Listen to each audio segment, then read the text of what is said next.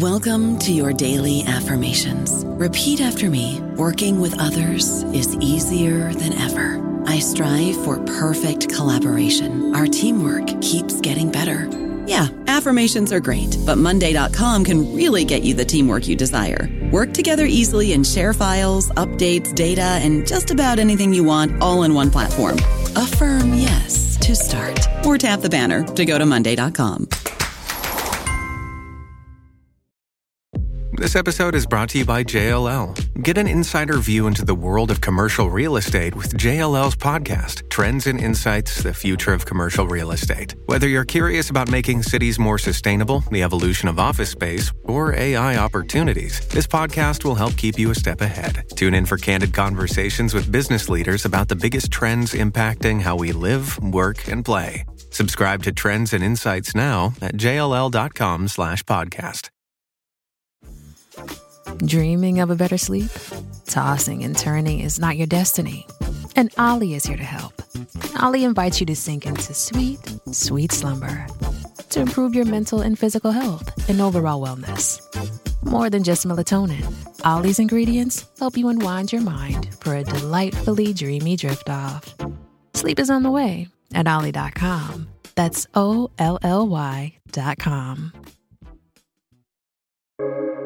Welcome to the New Books Network. You're listening to New Books in Geography, a podcast channel on the New Books Network. I'm your host for today, Stentor Danielson from the Department of Geography, Geology, and the Environment at Slippery Rock University. Today, I'll be talking to Catalina de Onís, author of Energy Islands, Metaphors of Power, Extractivism, and Justice in Puerto Rico, published this year by University of California Press. Dr. de Onís, welcome to the show. Thank you so much for having me. So to start off, why don't you tell our listeners a bit about your background and how you came to write this book? I'm a member of the U.S. Puerto Rican diaspora, so I have many familial, friendship, and other ties to Puerto Rico, and as a result, a lot of care and many connections to the archipelago, because Puerto Rico has the largest island, but then there are also surrounding smaller islands. And my main motivation for writing this book is because the importance of electric energy issues, politics, and movements in Puerto Rico are very, very present. They make front page headlines all the time, and there's great urgency in addressing these issues of life and death if we think about the unreliability of these transmission and distribution systems for electricity, and also the centralized infrastructure. As you know, when the power goes out, there are very serious consequences with those who might rely on dialysis, who might rely on oxygen therapy, who might need medication refrigerated, and we could go on and thinking about the importance of these issues and their very serious consequences. So for Puerto Rico, there are these two competing views for the energy present and future of this archipelago. So one dominant perspective is having these imported fossil fuels with some large solar farms that involve outside money that are not self-developed and directed by those who are most impacted. And then an alternative to this dominant approach and this dominant advocacy is to have these solar community or solar comunitario projects, such as those advanced by Queremos Sol, or We Want Sun, which is a proposal by civil society that argues for demand management, distributed rooftop solar, and battery energy storage systems that are installed by and imagined by local community members that is also part of the process of making PREPA, that's the Puerto Rico Electric Power Authority, accountable to everyday people. So you can see these very different perspectives on how to move forward. And that was very much motivating for me to try to address the complexities of that in this book. Great. And the book has a series of personal interludes, which you call roots/raíces. So that's roots as in roads, roots like the bottom of a plant, and then the Spanish word for roots in that second sense. And in one of those, you mentioned that you had previously written a book about Puerto Rico and decided not to publish that one. And I thought you made a great illustration of how you're thinking through your ethical responsibilities to the people and the place that you're researching. So could you tell us about your decision process there, and then why you decided that now you do want to publish a book about Puerto Rico? This has certainly been a multi-year project with a lot of complexities to it. And I'll begin with talking about this roots, routes, raíces sections, or these sections that I offer in the book. So in terms of origins, Dr. Dana E. Powell authored Landscapes of Power, which is an energy studies book attending to the Diné people's experiences, particularly in New Mexico, with different energy issues. And I was really moved in her text by how she had these reflections on her field work. And I thought that that also might be something appropriate for me to do, given the ethnographic and autoethnographic interests and enactments that I had with this book. And then also roots and routes have been concepts explored in communication and island and archipelagic studies, often with brief references or thinking about them in theoretical senses. And so I wanted to delve more deeply into what these terms and concepts could offer, including by adding raíces, the Spanish translation for these words, particularly because of the importance of that Spanish language context in my family background. So there is a routes, raíces, where I do discuss, as you mentioned, my decision not to publish an earlier version of this book, which was much different in terms of content in many ways. So to help understand this decision-making process, I began research for this project in 2014 when I was a PhD student, and then ultimately completed my dissertation in April 2017. And that was several months before Hurricane Maria hit in September 2017. So before Maria, I had certainly done a lot of thinking about my positionality as someone who lives in the US diaspora, and someone who was thinking about theory and practice and possibilities for praxis that could imagine academic and non-academic collaborations from a coalitional perspective. So that might involve the collectivist actions of signing a petition or maybe creating a petition, co-authoring perhaps, ensuring that community members who I was writing about had the opportunity to review the work that I had just written so I could receive their input. And as Hurricane Maria hit, I had all these additional opportunities and felt a great urgency to communicate my research to a variety of audiences. So I shifted from struggling to think about if there was enough practice of the theories that I was talking about, and just ultimately deciding that no, this wasn't the time. I hadn't had enough immersion in energy politics and energy communication in the Puerto Rican context to really write a book that I thought was ethically in line with what I wanted to communicate and be able to share with the world. Two, then this great urgency, as I was saying, with Hurricane Maria and all these possibilities for collaboration in terms of shifting dominant narratives, trying to disrupt these mainstream master stories that reduce Hurricane Maria only to an event, rather than part of several centuries long experiences of trauma, including with environmental racism. And really trying to give more depth to the story and actually shifting it to think about how could tenacious community resistance and refusal of ongoing violences be highlighted? What did that look like? And then what were some of the ways that academics and non-academics as well were coming together throughout the US diaspora, throughout many parts of the world, to try to address these tremendous urgencies and the hardships, the suffering that had resulted in particular from Hurricane Maria, that again is part of this much longer narrative arc of what I call energy coloniality in the book. So as I then started to think about the importance of timing and exigency and getting these stories out and mobilizing to ensure solar generators were sent to Puerto Rico and doing a variety of fundraising efforts, it really was clear to me that perhaps there was something that I could offer this time that I couldn't offer before in terms of coalition building. So what happens in these experiences of prolonged trauma that unfortunately sometimes get characterized as just an event, but actually are far more than that. So for me, then it was really important to share the story to a larger audience, which was different from how I had felt before, particularly in this effort to think about energy and power in ways that enable both breadth and depth as we consider their high stakes. Great. So your book deals a lot with metaphor. So you're writing about an actual archipelago and actual energy systems there, but also about the ways that archipelagos and energy work as metaphors to shape what's happening. So why are metaphors so important?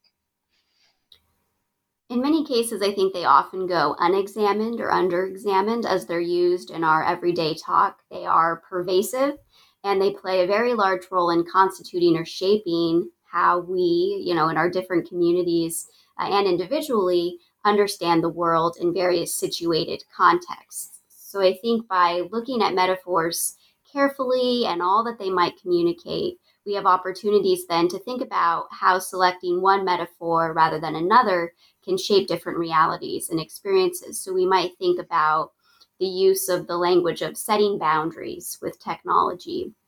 Well, the use of boundaries can result in entirely different ways of thinking about a topic than if we were to use a different type of metaphor, for example.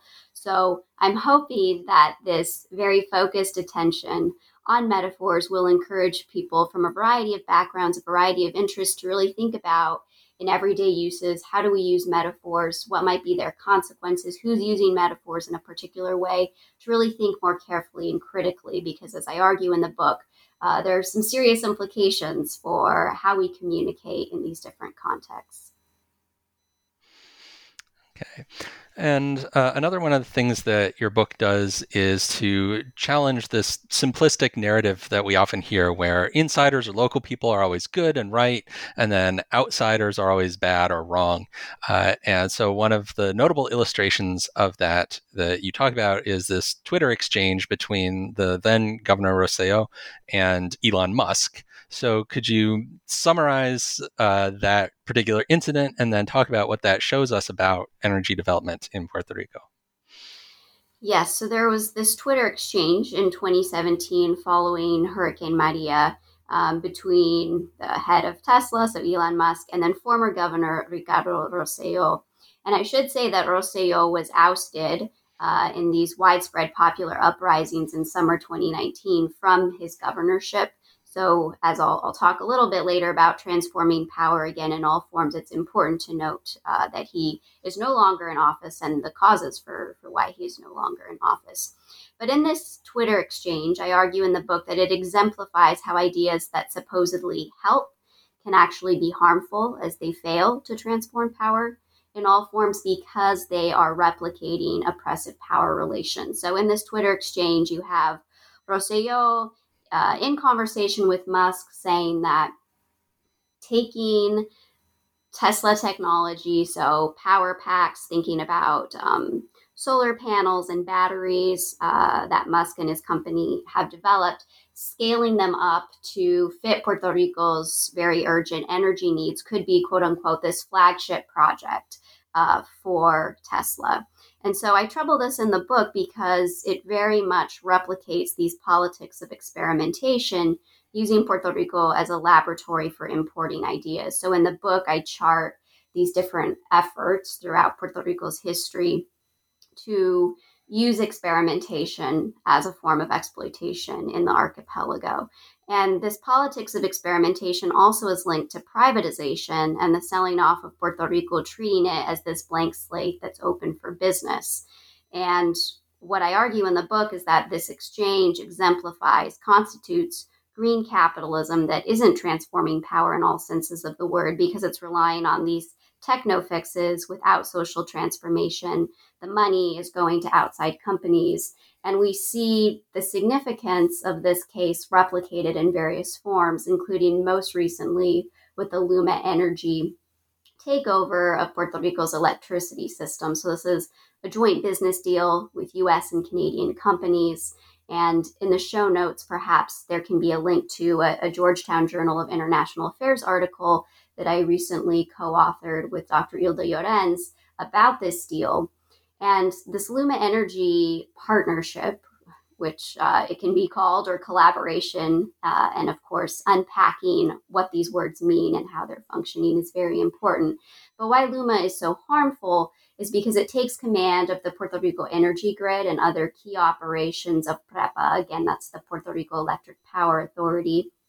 And it takes command for 15 years Different individuals who are ratepayers or energy actors, as I call them in the book, are expecting to pay much, much higher bills.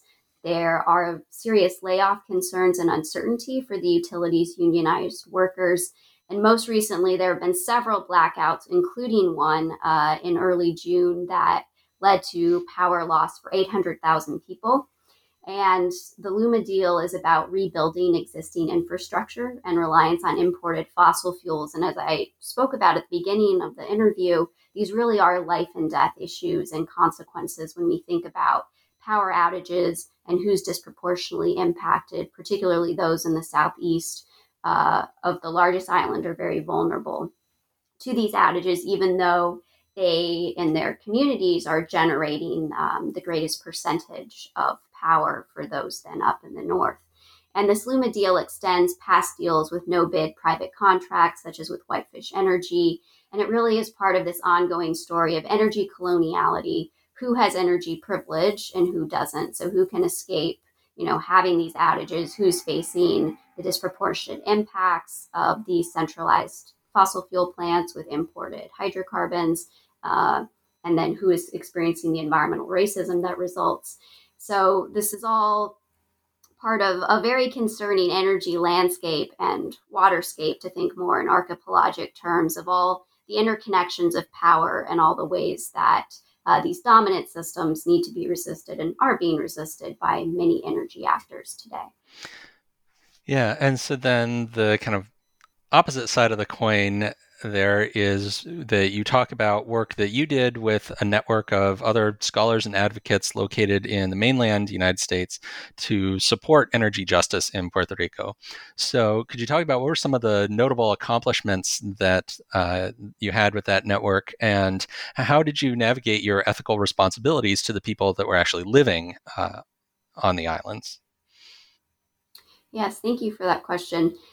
In thinking about these different struggles over energy and energy politics and energy movements, there's a concept that I develop in my book called archipelagos of power. So thinking about different groupings or different individuals as these different islands and how different actors can come together to constitute what we might imagine as archipelagos, or these different interconnections or relationalities.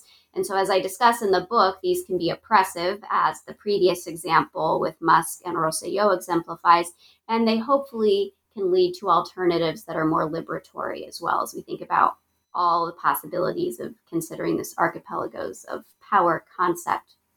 And so during the Hurricane Maria aftermath, I was very fortunate and very happy to collaborate with a number of individuals who cared deeply about the tremendous suffering that many people were experiencing in Puerto Rico. So I have a colleague, Dr. Alaires Santos, whose work and organizing in Oregon has been very inspiring. And by work, I mean her academic contributions and her book, Our Caribbean Kin, where she talks about a family of islands. So how transcolonial solidarities rooted in shared experiences can actually lead to strong, tenacious refusal against these oppressive systems, these oppressive structures. And so in really thinking about coalitional politics and ways to support ethically these different efforts that don't just replicate kind of an outsider knows best approach,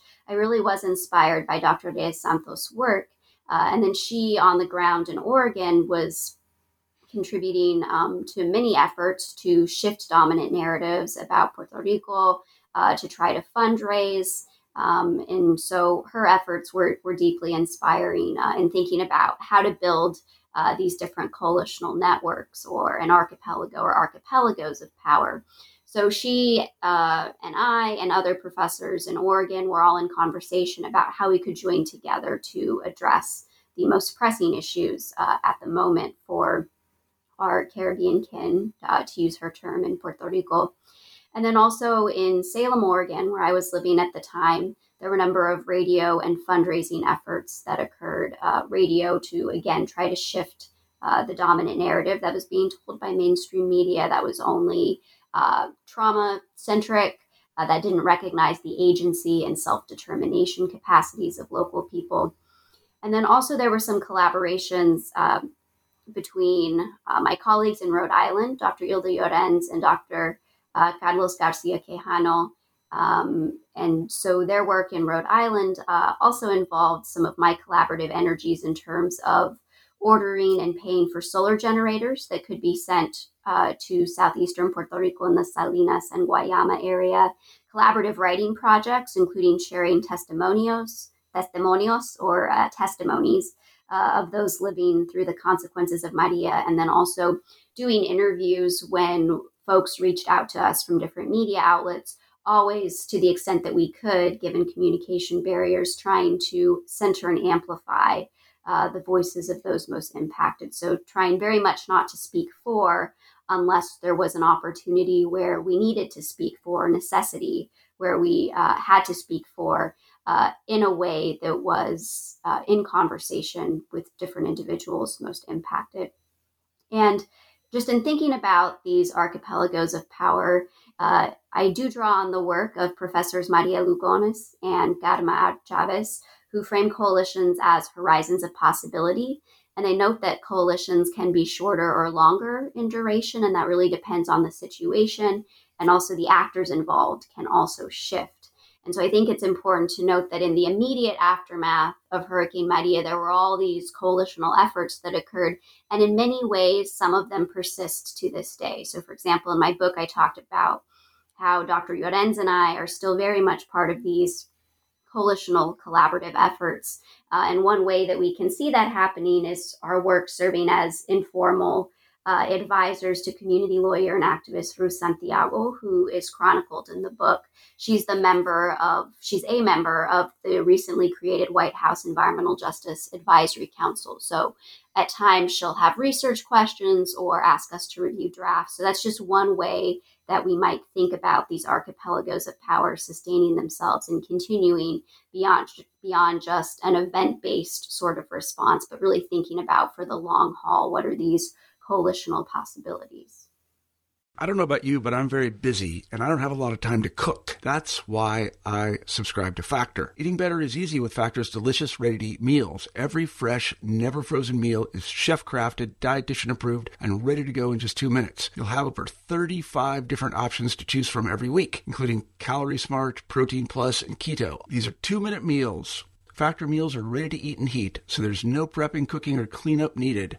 They're flexible for your schedule. Get as much or as little as you need by choosing your meals every week. Factor is the perfect solution if you're looking for fast, premium options with no cooking required. Sign up and save. We've done the math, and this is important. Factor is less expensive than takeout, and every meal is dietitian approved to be nutritious and delicious. Head to factormeals.com/NBN50 and use code NBN50 to get 50% off. That's code NBN50 at factormeals.com/NBN50 to get 50% off.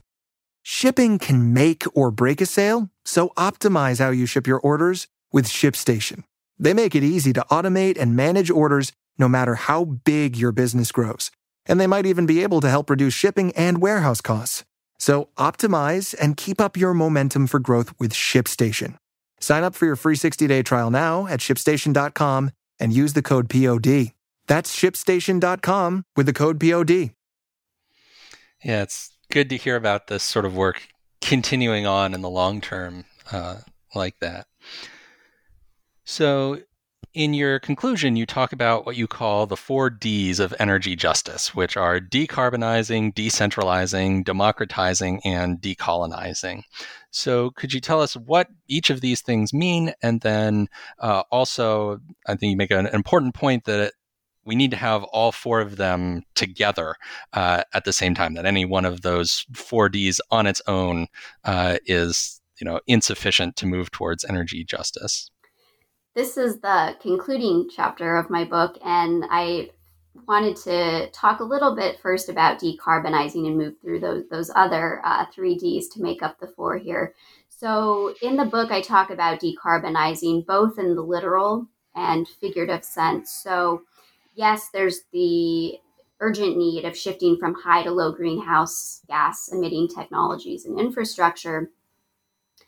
And there's also the importance of decarbonizing in the sense of trying to transform polluted politics. So there's a lot of corruption at the colonial territory level in Puerto Rico and among local politicians and U.S. fossil fuel companies and some U.S.-based collaborators who, are advocating for continuing to rely heavily on imported fossil fuels, especially imported methane gas in the form of LNG for Puerto Rico. So really thinking about decarbonizing, not only in the literal sense, but also addressing these polluted politics. And moving on to a second D, that would be decentralizing, both in the literal and figurative sense. So centralized power plants have proved to be disastrous in Puerto Rico in terms of the consequences when earthquakes occur, and also the wires and poles with more traditional forms of transmission and distribution also have proven to be disastrous during hurricanes. So thinking about what are possibilities when these infrastructures are decentralized and not in such centralized areas or relying on these, connections with centralized plants. And then also thinking about decentralizing in terms of power. So how to spread power among civil society to resist top-down approaches, to have what Professor Gustavo Garcia Lopez calls these politics from below. So thinking about this decentralizing with power broadly understood in multiple ways. The third D is democratizing. And this is from a perspective that understands colonialism as having very present day effects and how imperialism shapes and curtails different experiences in Puerto Rico. So a liberal democracy, advocacy or understanding is very much limited in Puerto Rico with the way voting occurs. So Puerto Ricans are not allowed, in the archipelago itself, are not allowed to vote in the U.S. presidential election. They do have a representative in Congress. This individual does not have voting power, so we can see the serious limits of, assuming that liberal democracy can kind of function well in Puerto Rico. It's not available. And then thinking well beyond, what are the possibilities of this liberal democracy? It's important to think about democracy from a broader perspective, or what can it mean, beyond this framing.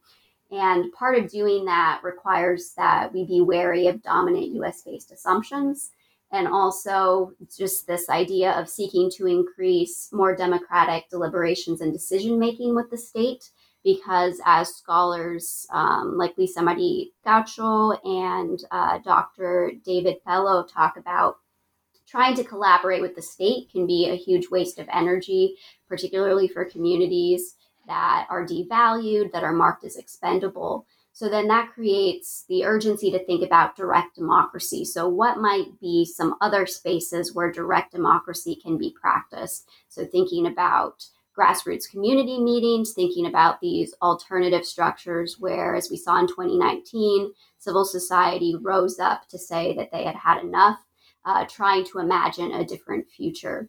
So that's an important piece, I think, as we consider kind of dominant understandings of democracy and what are the alternatives.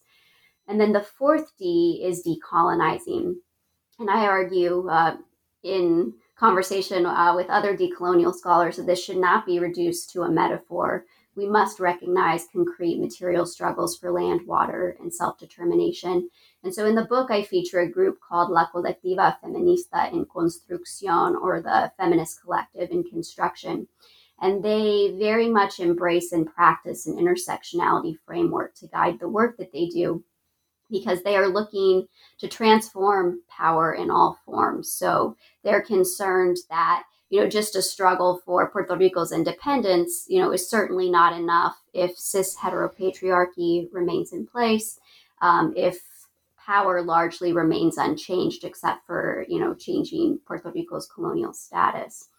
And then related specifically to energy issues, Dr. Arturo Mazoldea, who is the Casa Pueblo director in Adjuntas, Puerto Rico, he calls for energy independence. And he argues that the status quo, he argues this with many other people, isn't working. And so decolonization is a necessary piece to address what is an unsustainable, untenable situation. And he argues that energy independence is a path forward for which this can be imagined and implemented. And so your question had spoken to the argument that I make in the book in terms of considering these 4Ds together. And it's important to recognize that they have to be struggled for simultaneously and are inextricable, because to not do so risks replicating previous and ongoing oppressive and harmful relationships. So we might think about decarbonizing and decentralizing electricity. And my argument in the book is that this is insufficient if it just perpetuates green capitalism and relationships of dependency on outside companies while not advancing self-determination. And so those are huge lost opportunities and necessities for creating green jobs and advancing community envisioned and directed local solar projects. And then similarly, we might think, as I was suggesting before, that decolonizing is insufficient if it replicates cis heteropatriarchy and other oppressive relations that don't help to advance the liberation of all people.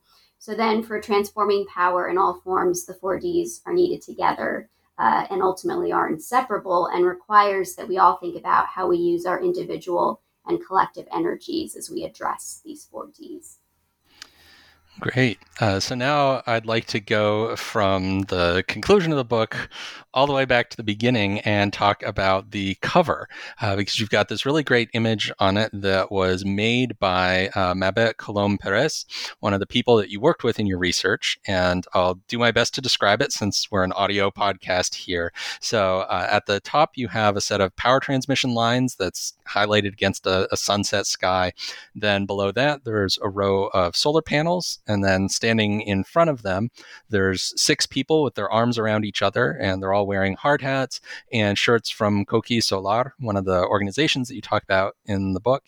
And then below that at the bottom, there's a map of Puerto Rico. So could you tell us a bit about who the artist is, what the image means, and why you chose it for the cover of the book?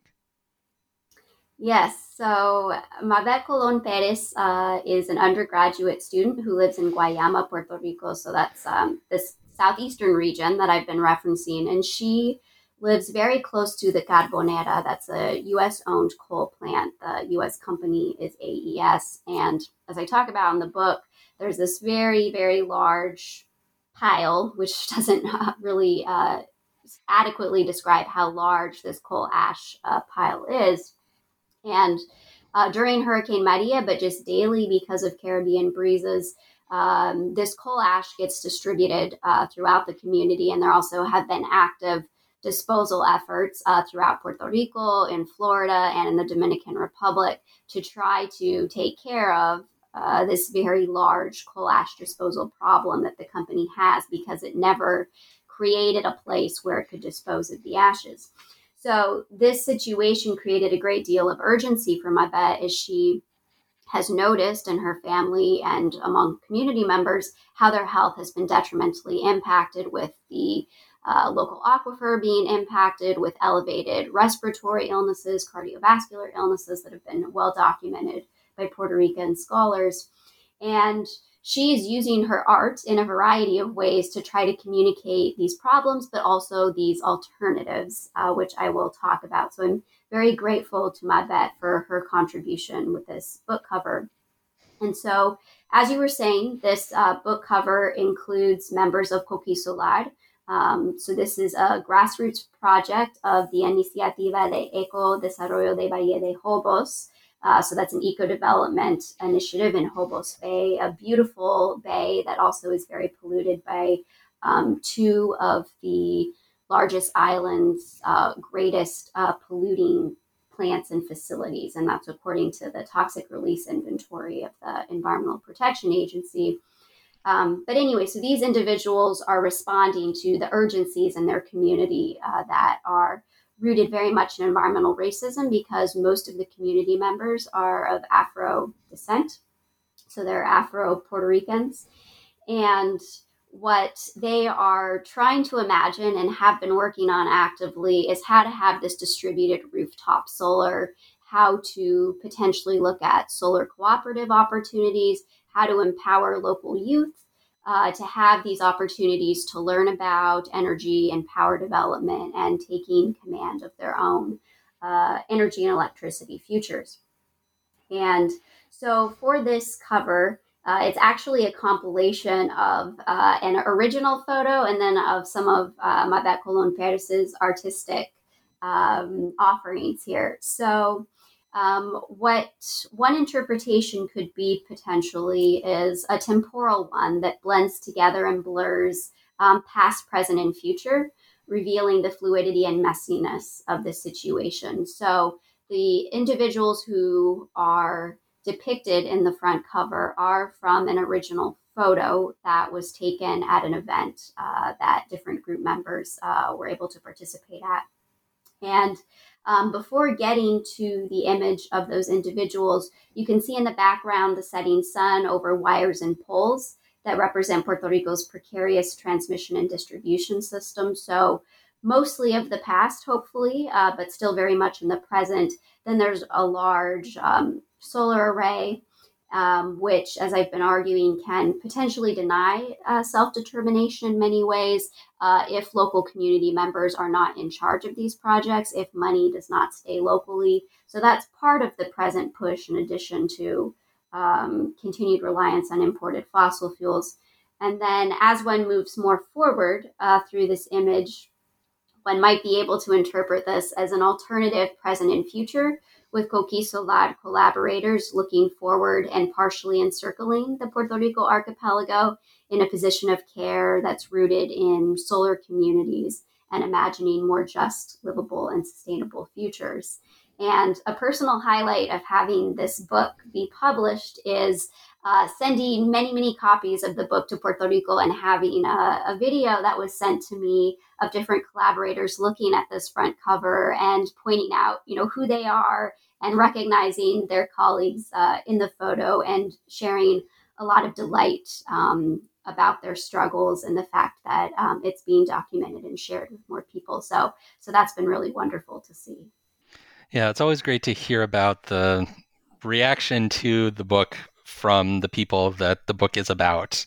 And so I'm glad that they were so excited about the book and that image. So to wrap up here, we always like to ask what you're working on next. What kind of projects are you taking up now that this book is out?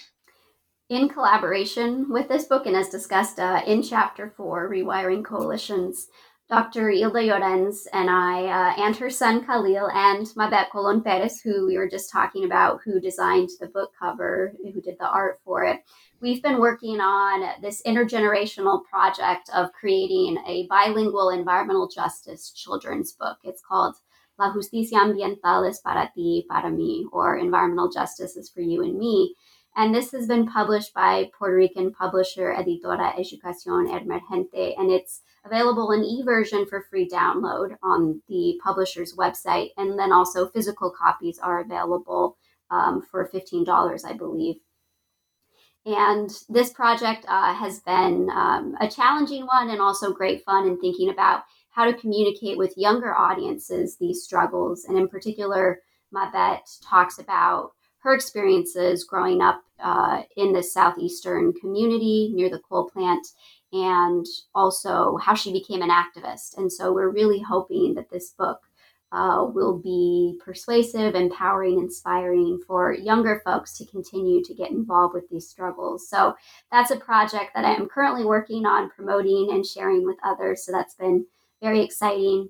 And then also there's an energy justice scene in the works that I'm working on with a couple of individuals. So we hope to be able to share that with more audiences too, because an academic book is accessible to some readers in English and some individuals who are interested, but it's certainly not the only way to communicate these struggles. So that's what's next.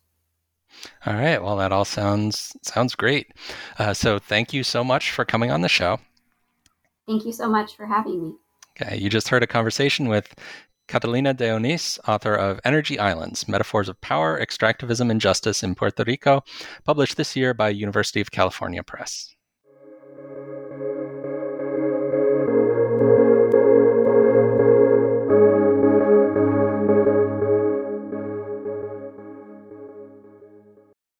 Lucky Land Casino, asking people, what's the weirdest place you've gotten lucky? Lucky? In line at the deli, I guess? Aha, in my dentist's office. More than once, actually. Do I have to say? Yes, you do. In the car before my kids' PTA meeting. Really? Yes. Excuse me, what's the weirdest place you've gotten lucky? I never win and tell. Well, there you have it. You can get lucky anywhere, playing at LuckyLandSlots.com. Play for free right now. Are you feeling lucky? No purchase necessary. Void where prohibited by law. 18+. Terms and conditions apply. See website for details.